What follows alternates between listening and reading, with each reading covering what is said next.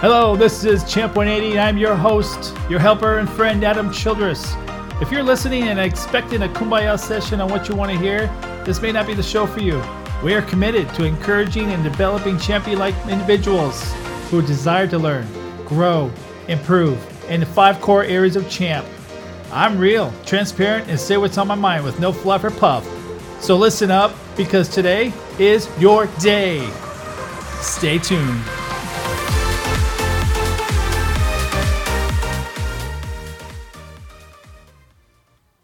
Hello, I'm Adam Childress, and I have had the pleasure of recording this podcast with a dear friend of mine, David Ains. This series is called The Champ Dad.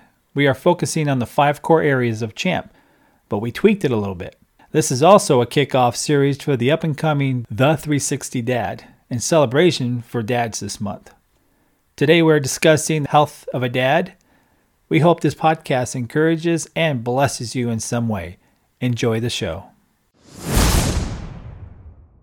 So David, this next topic, we're moving on to the health of a dad. It's as important as the other core areas we're talking about. If you're not in good health, how can you have the time perform as a dad to your kids? Manage your health so that you can be there for your kids for the long haul. Now, we won't spend a lot of time on this, on how you should be healthy, because for the most part we should know. But a healthy dad also requires a good balance of family time, work, and hobbies. Also, managing your stress in life. That's a good one. All of this can be summed up as a healthy dad, or to be a healthy dad. These are some areas to focus on with a healthy dad. So David, can you share some other suggestions on what a healthy dad is or looks like? Well, I'm going to start with the one that hit really close to home, and that is managing your stress. Mm-hmm. As dads, we carry a lot of stress. Mm-hmm. Many of us are the stress, not necessarily bad stress, but these are things that we all have to pay attention to as a dad. We have our actual relationship with our spouse. If you're a single dad and you're dating your girlfriend, if you're a single dad and you're engaged, your fiance. So we have the actual relationship, our personal relationship with our spouse that we have to deal with.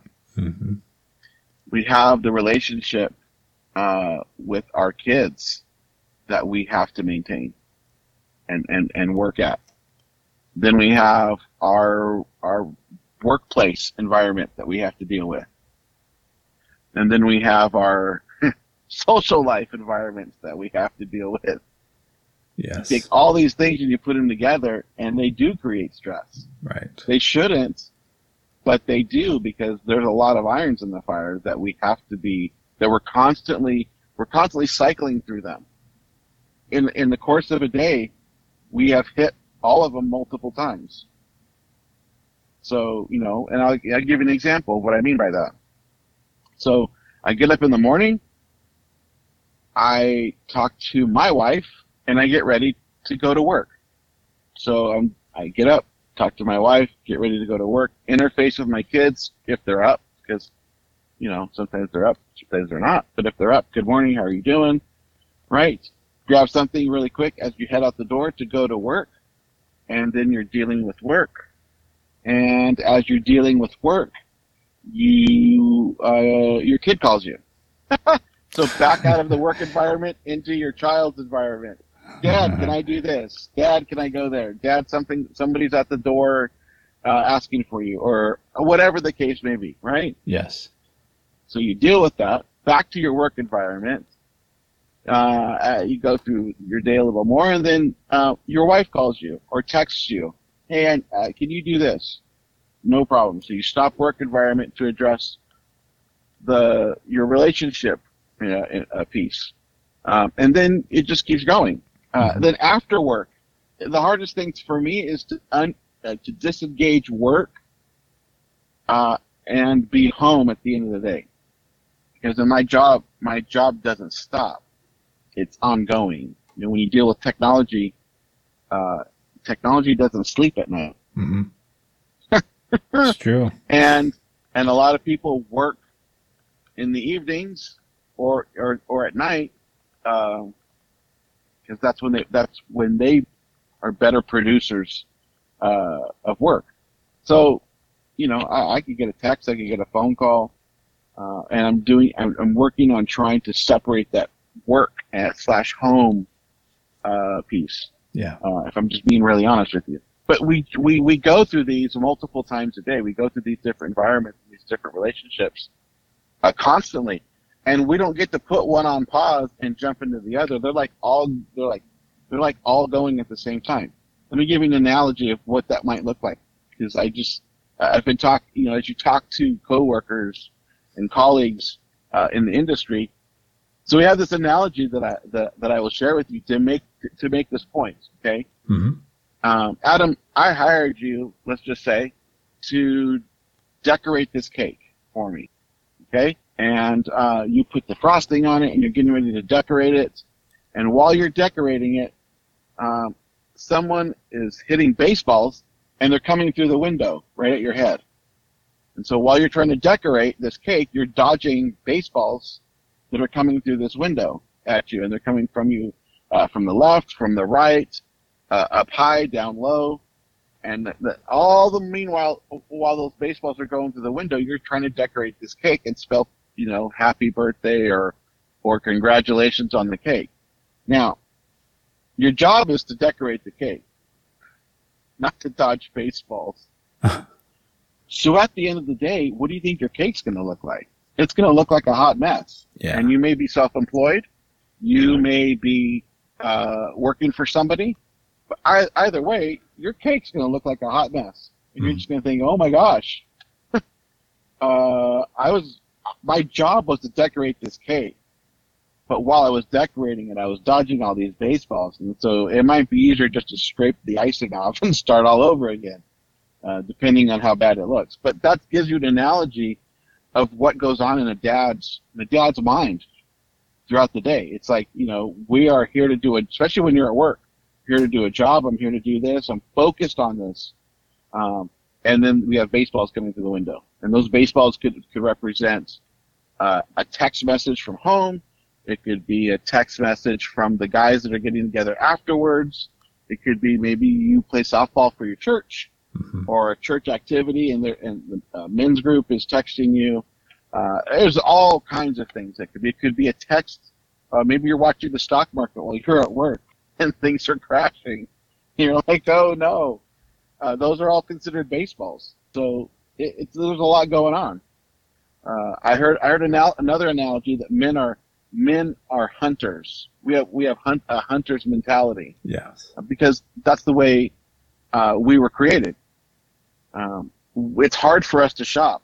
We don't have a shopping mind. We have a hunting mind. So when someone says in our pack, if you will, when someone says, I need shoes, Dad, and I'm sorry I'm not trying to degrade men by any means. Right. I am a man. But in our mind, we go, ooh, shoes, hunt, let's go.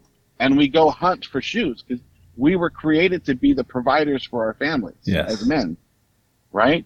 So if someone in our pack says shoes, oh, shoes, let's go. Oh, look, here's a pair of shoes. Let's grab these.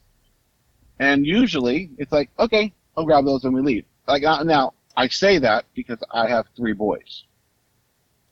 And so when we say shoes, I go, guys, I'm going to 2 stores. We're going to the first one. If you don't find anything there, we're going to the second one. If you don't find anything there, we may go to a 3rd store. But I'm not going back and forth between the 3 stores or the 2 stores. Like, you're going to have to find something. We're hunting. Yeah, that's true. Right? And no offense to women. No offense to them at all. Mm-hmm. They are geared to shop. Right. They search and they find, and they're very good at shopping. Very resourceful. Right. That's the way they were created. Mm-hmm. But I can't do that. I can't go to store 1, try on shoes, and find some that I like, and walk away from them and go to store 2 in hopes of finding something better or at a different price that I might like, and then return back to store 1 to buy what I eventually would want to buy. I can't do that. I am a hunter through and through, and that's the way we were created. And we do the same thing with our families. Kids say, "I need a dress, I need makeup, and the dad's always like, "Yeah, let's go. Here's makeup. It's the wrong color. Yes, but it's makeup. Oh, different color. How about this color? It's not the right color. Nope. Gosh, man. Okay, how about this color?" And then finally, about the third time, we give up. That's where the mom comes in with the details. Right. But and the analogies, once I heard that analogy, I was like, oh yeah, I so get it. Yeah. Because that's how we were made. Yeah, that's true.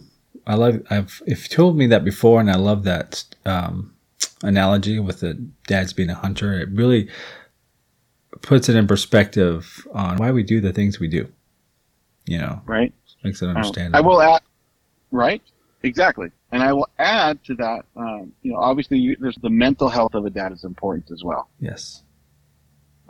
It's true. You have to be in the right state of mind, mm-hmm. in a healthy state of mind. If you're not, get help. If you're in a, mental stress, get help. There's counselors. There's professionals who can help you with those issues if they require professional level help. There's the physical health of a dad is mm-hmm. important. Mm-hmm. And one that's usually overlooked because we tend to put ourselves last. Yes. We put others first, or other things that need to be done first before we take care of ourselves. It's true. And oftentimes we wait too long to deal with self. Mm-hmm. I know several dads who have waited too long, and things have gotten progressively worse because they waited too long. Mm-hmm. That is true. Mental, physical. Yeah. It's not doing your kids any good if those are unhealthy areas.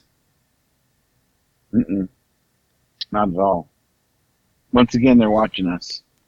Yes. And I'm not saying I'm perfect by all means. I will be the first to tell you, what? And you know this.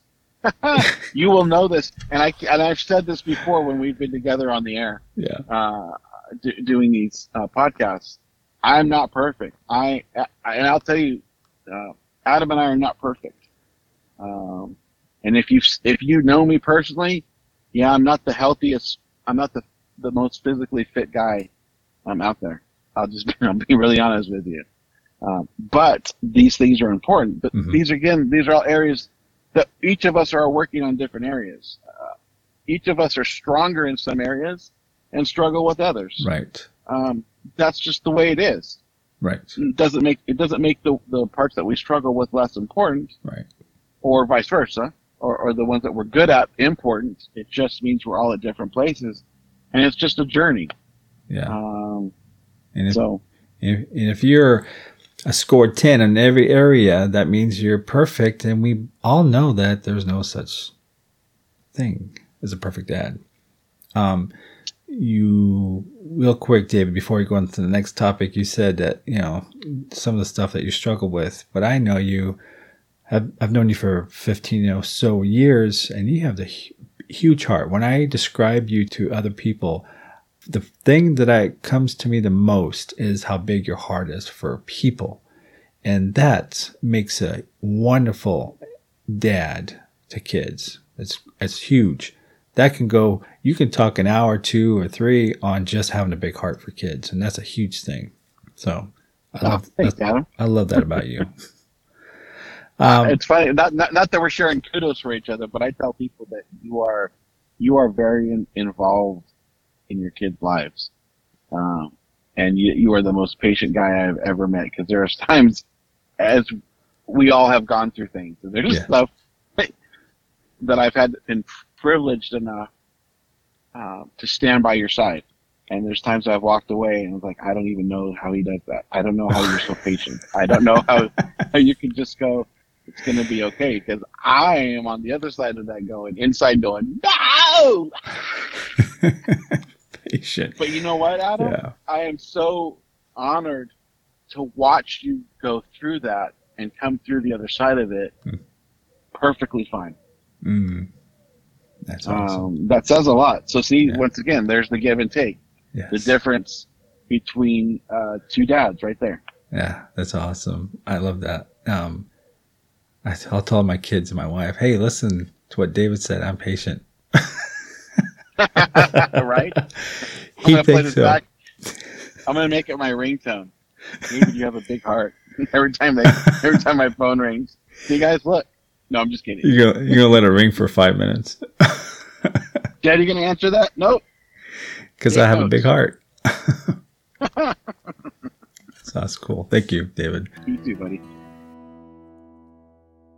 Hi, my name is Nita, and when I was a younger mom with younger babies, my dad once noticed how hands-on my husband and brother-in-law were with their children. He commented that this current generation of dads were so notably involved in the day-to-day of diapering, feeding, baths, bedtimes. Well, my dad was from a different generation, but in that context, which was his context, he most certainly was hands-on. He was the dad who took me, a very painfully shy girl, and looked into his own toolbox for a way to help me grow out of my shyness. He didn't know psychology, he didn't know any modern parenting tips, but he took what he did know, which was sports, and he attempted to figure out if it could help me grow out of my crippling insecurities. He reasoned that I needed to develop confidence, which could only come from practicing something repetitiously. So, he forced me out to the backyard in the evenings to play catch. It seemed I'd never figure out how to catch a ball, but he stuck with it much to my chagrin, and he didn't let me quit. And then suddenly, one day, I loved softball. I couldn't get enough. I loved going to practice. I loved competition. My dad, in his hands-on way, showed up to my games, and he'd watch, and he was always coaching me how to be better, how to be a step above the competition, tricks to use in the game. He was always teaching me to think in a way that my peers were not. He challenged me to try out as a high school freshman for the varsity team, which was rare back then, and I was the first in my high school to achieve that position. And then, though he didn't formally pull me aside and give me a coach's talk, I remember there was the day he basically said, "If it isn't fun anymore, hang up your cleats." Collegiate softball had become a chore, a job. I'd lost the passion, and he was trying to tell me it's not worth it to work so hard over and over and over again, repetitiously, if there's no love for the thing you're putting all that time into. He wasn't teaching me to be a quitter, but he was teaching me that life requires changes. You can't always rely on yesterday's glory days, and you have to reevaluate, be willing to try something new, and become hands-on and grow. Thanks, Dad. It's pretty obvious I'm no longer shy. You've just heard the second episode on the health of a dad, a 5-part series called The Champ Dad, as we celebrate and encourage dads this month. Here's another joke. How funny are mountains? They are hill areas. Tune in to the next episode as we focus on the attributes of a dad tomorrow. Thank you for listening to the Champ 180 and the 360 Dad podcast. God bless, and remember to champ up and champ on. Thank you so much for listening to the Champ 180 podcast. I really appreciate your time and tuning in. Again, this is Adam Childress, but I'd like to leave you with a few things to live by daily. That is, be thankful, be kind, believe in yourself, never give up, help others, cherish family and friends, do your best, listen with your heart, laugh often, and love lots. Until next time, God bless.